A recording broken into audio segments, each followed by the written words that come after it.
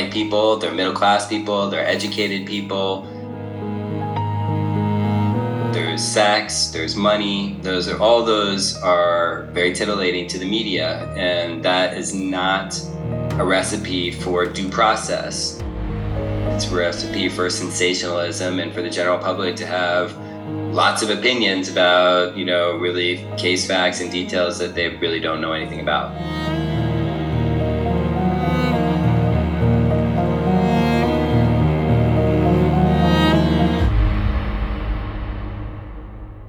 Hello and welcome to episode 5 of our podcast, The Jens Soring Case, A New Verdict. This episode focuses on a very special piece of evidence. We delve into a detail that is arguably more controversial than anything else in the Haysom murder case and the verdict against Jens Soring. A bloody sock print. If it hadn't been for the sock print, I would have found him innocent. That's what one of the jurors, Jake Bibb, said about Jens Soring's conviction. Why is a sock print so important? Can it help unravel the mystery of a brutal crime? And what significance did it have specifically in the case of the Haysom murders? Hello, Ralph. Thanks for joining me again today. Hello, Daniela. My pleasure. The LR3 sock print is almost famous when talking about this horrible murder and is probably, next to Jens Soring's confession, the most important piece of evidence that led to his conviction. Yes, and today we'll discuss this piece of evidence in depth. In the end, we'll see that it is not an persuasive piece of evidence at all. At the crime scene, one of the first pieces of evidence investigators found were sock and shoe prints on the wooden floor and in the grass outside the house. To clarify for our listeners, item LR3 is not a footprint, but a bloody and smeared sock print. Do I understand correctly that a footprint with a sock over it is comparable to a fingerprint through a glove? That is correct, exactly. Can you give us an idea how such evidence would have been handled in investigations in Germany? It is evidence to the effect that there was a perpetrator or a person on the scene who was wearing a sock with a certain shoe size. Nothing more, initially at least. It seems strange to me that a perpetrator would walk around in socks at a crime scene. Well, there can be various reasons for that. There are many people here in Germany who always take off their shoes when they enter an apartment and then walk around in socks, for hygienic reasons or whatever. That is pure speculation. Yes, as you know, the footprint evidence was one of the few pieces of physical evidence that the prosecution had, but it was problematic in several ways. The expert, so-called expert that testified about it, was not certified as an expert in footprints. It was not his area of expertise, but he was still allowed to testify, and he created this exhibit. He put a plastic overlay of Jens's footprint over this bloody sock print that they had retrieved from the floor of the house, and they appeared to line up. The prosecutor made a big deal about that in his closing argument. But years later, when one of Jens's subsequent attorneys began looking into the case, she found an actual expert, an actual footprint expert, who gave her an affidavit saying that, in fact, the footprint was a closer match to Elizabeth's foot than to Jens's. But that evidence was not brought out in his trial.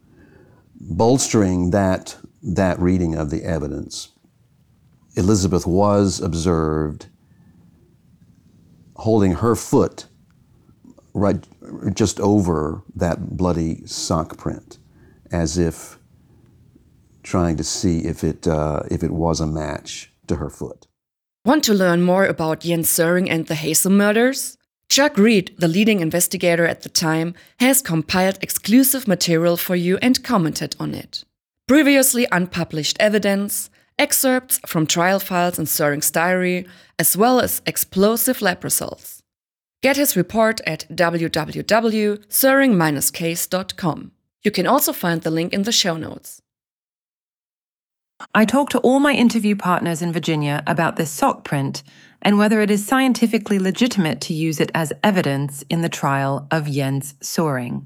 On April 16th, shortly after the murders are discovered, Elizabeth Haysom is questioned by Ricky Gardner. She says she has shoe size 8. Gardner confirms this. Those interested can also read this in the trial transcript.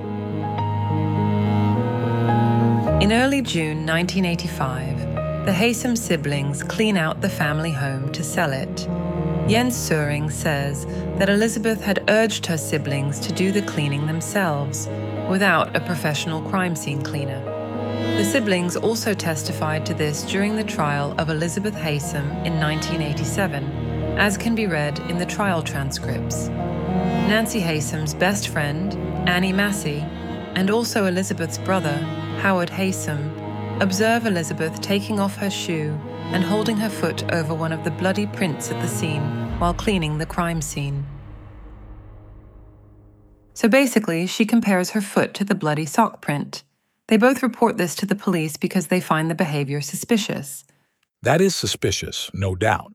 But again, there may be different motives for why Elizabeth did that. But of course, it stands to reason that she would have associated herself with it, right? Surely it is also the case in Germany that evidence has a special significance in trials. Please tell our listeners something about the role of evidence.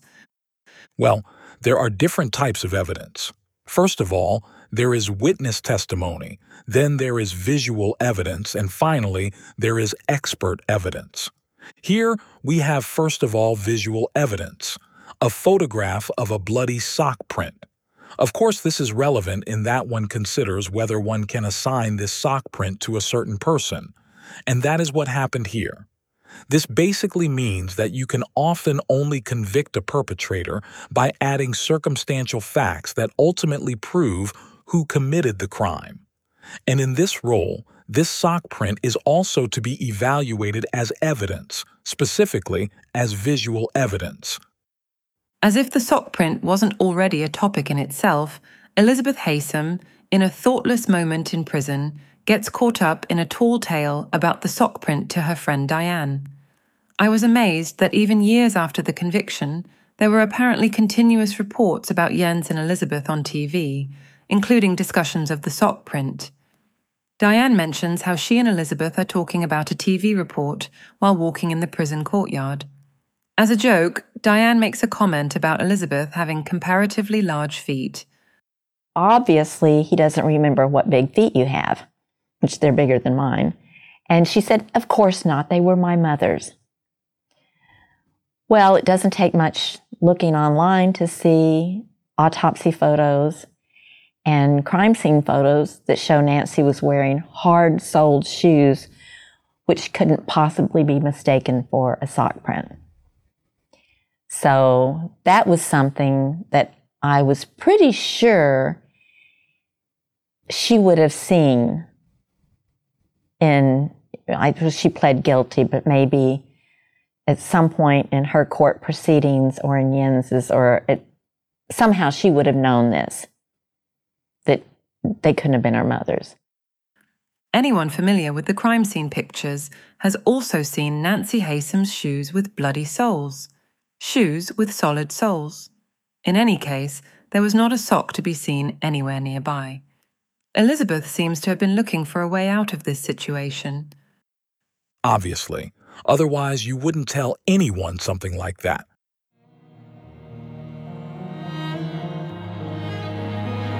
On June 7th, 1985, there is the first forensic report on the sock prints by forensic scientist Rick Johnson. He concludes that the sock print corresponds to a female size 6.5 or 7.5 and a male size 5 to 6. As far as Jens Söring is concerned, nothing happens regarding the sock print for 5 years. Then he is extradited to Virginia after 4 years in custody in England. And that's when the sock print comes into focus. One of the first steps is the taking of footprints from Jens Soering. The police determine that Soering has a shoe size of 8.5 foot, which is considerably larger than what the forensic expert had previously determined.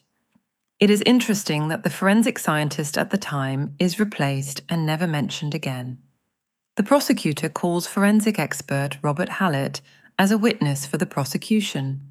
Soering says Hallett explained away the glaring difference in length. Ralph, is it common to replace an expert? And after that, the original expert opinion is never heard from again. There may be various reasons why an expert is replaced, but if there are no factual reasons at first, you hold on to him. Here is my speculation as to why he was replaced. A new expert who is appointed by the court must, of course, deal with the previous evidence, that is, expert testimony, and explain and justify why he does not follow it but presents other arguments instead. That is how it would ultimately be done here in Germany. How cogent is forensic scientist Rick Johnson's initial testimony about the completely different foot size at the crime scene? They are conclusive from my point of view, and this should have been addressed subsequently. To me as layperson, it almost seems that in Virginia in 1990, they got testimony from the new forensic scientist that turned out to be very favorable to the prosecution. I always assume first that the experts who are called are acting to the best of their knowledge and independently, that is, that they do not produce biased testimony, even in the U.S. In this respect, this is also speculation. Of course, you can get this impression, especially if you also look further into the background of the alleged expert. The method used by Robert Hallett remains controversial to this day. He took a transparent photo of Soering's foot and then placed that on the image of the sock print as a kind of overlay. With a felt-tipped pen, he drew the red arrows that are supposed to represent a match, and the measurements on the heel are unequal, and he justifies this with the fact that Soering would have stepped on the floor with his heel for the second time. Could you say, what doesn't fit at first is made to fit later? I can see how someone might suspect something like that. In any case, it is not conclusive for me either.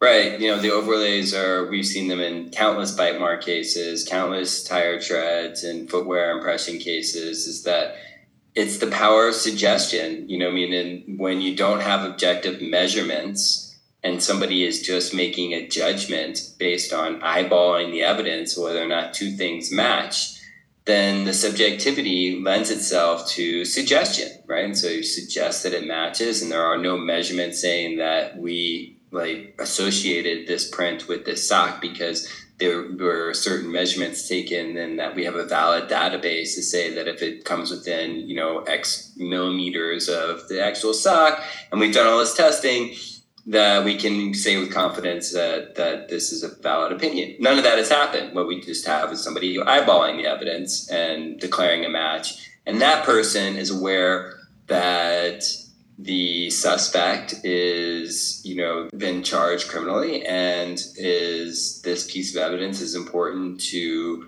the case. And study after study has demonstrated that forensic experts will often unconsciously lean toward a match when they believe the suspect is guilty. In early June, there was another hearing on Robert Hallett's expert status, that is, whether he was an expert witness, an impression expert. As you may know, one of the jurors gave the statement that at one point in their deliberations, the jury, it takes 12 votes, the jury was split 6-6. And according to him, the sock print was the thing that turned the tide. This was one of the most egregious errors in the original trial.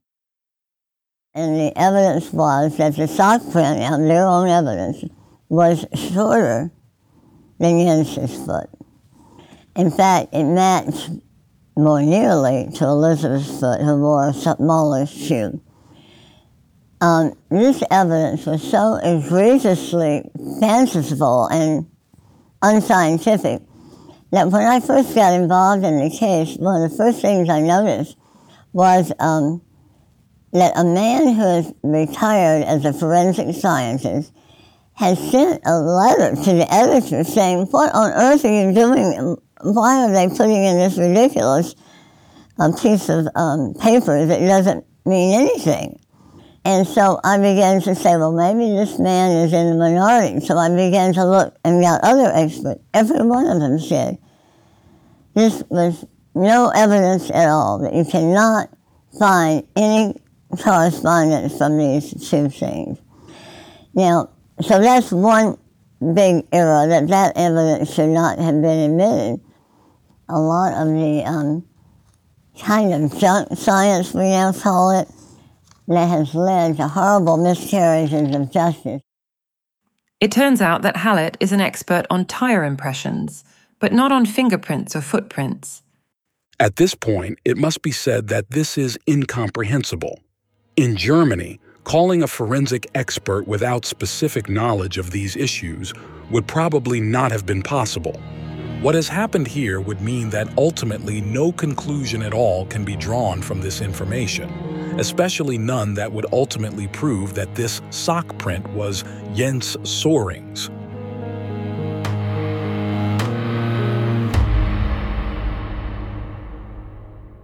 All investigators and interview partners I talk to refer to these types of methods as junk science. Yeah, well, until the advent of forensic DNA testing, it was believed that forensic sciences were virtually infallible, that wrongful convictions were a vanishingly rare occurrence, and that, scientific evidence helped prevent, a wrongful conviction. But what we learned over the 30 years that DNA testing has been widely used in post-conviction cases is that more than half of all known wrongful convictions involve the use or misuse of forensic sciences. So that's an astonishingly large number, and it just speaks to the amount of unreliable evidence that's been introduced as so-called scientific evidence. Ralph, is the sock print comparison done with an overlay and example of junk science? Yes. Can you give us some insight into the methods used in Germany? Well, as I said, that is a question for an expert. It is not a legal question. And one should have called someone who is familiar with footprints and sock prints, and in particular with the differences between a footprint and a sock print. Someone who could have answered specifically whether this sock print could come from Jens, although he has a larger shoe size than the sock print. One would naturally conjecture, no. I also remember that the expert in Jens's trial was not presented to the jury as an expert, so that there would not be a procedural error on this point which would have made the evidence inadmissible. This is completely unacceptable. Ultimately, the jury must rely on expert testimony to conclude that the sock print belongs to the perpetrator. The jurors can't come to that conclusion any other way. And if the guy is not an expert, he is not an expert. They didn't call him an expert, but presented him as such. And that, of course, is this little trick, because it makes the jury think he's an expert. Yes, but in my view, that would be a procedural error that is open to challenge. Only an expert can conclusively attribute such evidence to the perpetrator. If someone who, according to the trial transcript, is not an expert but makes an expert statement, and then a conclusion is drawn on that basis, I would say there is a procedural error. The jury can't make that distinction after all. No, but the defense could have brought that in within the 21 days. Stanley Leopikas of the FBI has also commented on this in great detail and is also very clear on the subject. He was even questionable, as to his credentials or background. But they couldn't get an expert to render that decision. So that's a red flag right there, Because where would you go to find an expert? You'd go to the FBI, an active FBI laboratory examiner, and say, hey, here's what we've got. What can you do? Well, he would probably tell you it can't be done. Well, first of all, he'd say, send me what you've got, and he'd take a look at it. But at the end of the day, he would probably testify that there's probably a resemblance, but he can't say with absolute certainty that this is Jen Soring's footprint. They wouldn't do that. It'd be almost impossible. Short of identifying marks, getting off track here a little bit, but give you a tire mark or a footprint. Whenever an expert testifies in court, they usually have a blow up of whatever they're looking at, a fingerprint or footprint, and they can actually pinpoint numerous matches. And they usually try to come up with a convincing amount of matches, 10, 12. This mark is here, and it's constant with this and that, and so forth. Well, that didn't happen. What intrigued me about the footprint, besides it being nothing more than, in my opinion, a cheap magic trick, was during the trial, either in closing remarks or during the trial, the prosecutor referred to that footprint. I think he said it fits like a glove. It reminded me of the O.J. Simpson trial. That if the glove doesn't fit, you got to quit. Well, it's an expression. It fits like a glove, but we're talking about a foot. Instead of saying the shoe fits, the glove fits. But anyway, that piqued my interest too. And that turned out to be absolutely bogus. And then things started to fall apart. They found the blood sample and they ran DNA on it, and it didn't match his. And I think at that point there was a little chatter going on. There was so much blood at the crime scene, things got mixed up and on and on and on. And then they questioned the person at the state crime lab, her ability, and she was deceased, okay? It fits like a glove, comprehensible or not. Even Ricky Gardner admitted to a German TV journalist in 2011 that the sock print is worthless as evidence, although he carried a copy of the overlay with him until his retirement. Stanley is right. It is not conclusive evidence. What I also find very interesting is that in 2018, Detective Sergeant Richard Hudson, who sadly passed away 4 weeks before our interview, found another shoe print in a stack of crime scene photos, a shoe print that had been overlooked for 33 years. And just as the sock print is important, so too is the shoe print extremely important to confirm or invalidate the testimony. And Jens's statement in England that he committed the murders alone is then refuted by this second shoe print. The tread showed that this shoe belonged to someone else. It's a different shoe from the first one, and therefore a clue to a second perpetrator at the crime scene. At the very least, a clue that someone must have been with the perpetrator or was at the crime scene immediately after the crime. This is what Chip Harding has to say. When you look at those footprints and shoe impressions, we want to go a step further than the magic trick. Richard Hudson, who was a detective with me for years and worked with us on this case, we were going over the few crime scene photographs we had one day, and Richard said, "Oh my God, look at this." Clearly, when you really focused in on the area he was, there was another shoe print, another tread design that had never come out in court, never any inference that there was another set with a different tread design in the blood. Chip Harding told me that he tried many times to look at other pieces of evidence in Bedford, and that the evidence was different each time he was there. There were new pieces in there, while others were missing. And when it came to these photos of the second shoe print, he wanted to present them in Bedford together with Richard Hudson and discuss everything there. That request was also firmly denied, and he was not even given the opportunity to show up personally in Bedford. That sounds as if Bedford still doesn't want to take a close look at the matter. Basically, you also must look at the entire setting and realize that in such a small town, you can't count on the professionalism and routine that is common in a big city. In Frankfurt or Hanover, for example, where I come from, a criminal court must process an average of 20 homicide cases a year. And of course, routines and procedures and questions have long since been clarified and become second nature. I think that if we keep asking ourselves, how could this happen? What was the background to it? We must always remember that the Haysom case was unique for all those involved and probably still is today. You must always put that in perspective when you look at all the problems now, including the sock print. We also talked in a previous episode about how the methodologies and standards were, of course, very different in the 1980s.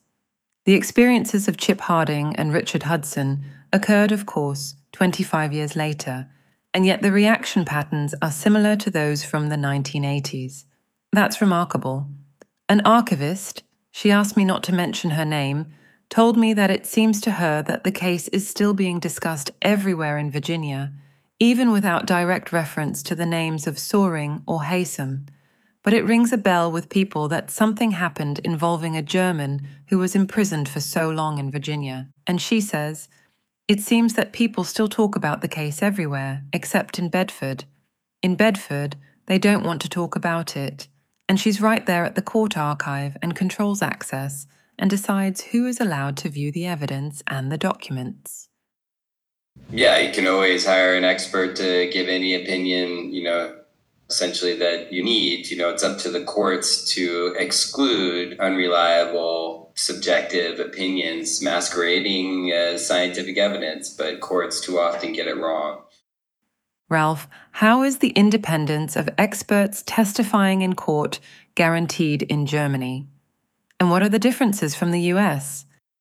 Independence is guaranteed by the fact that each expert is sworn in.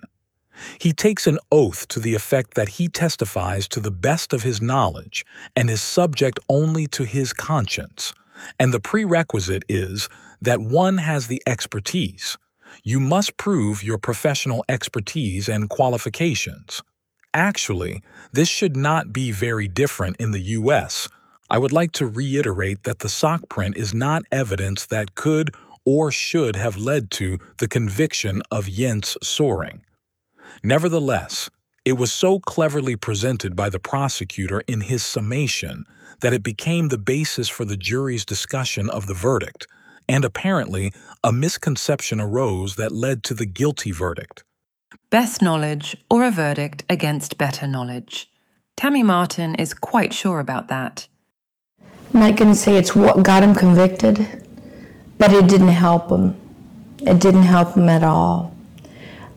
Clearly we know that the jury foreman has signed an affidavit that Jens was convicted solely on the sock print.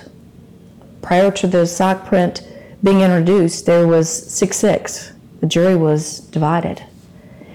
And when the sock print was introduced, the jury foreman signed an affidavit that that's what got him convicted, was that sock print.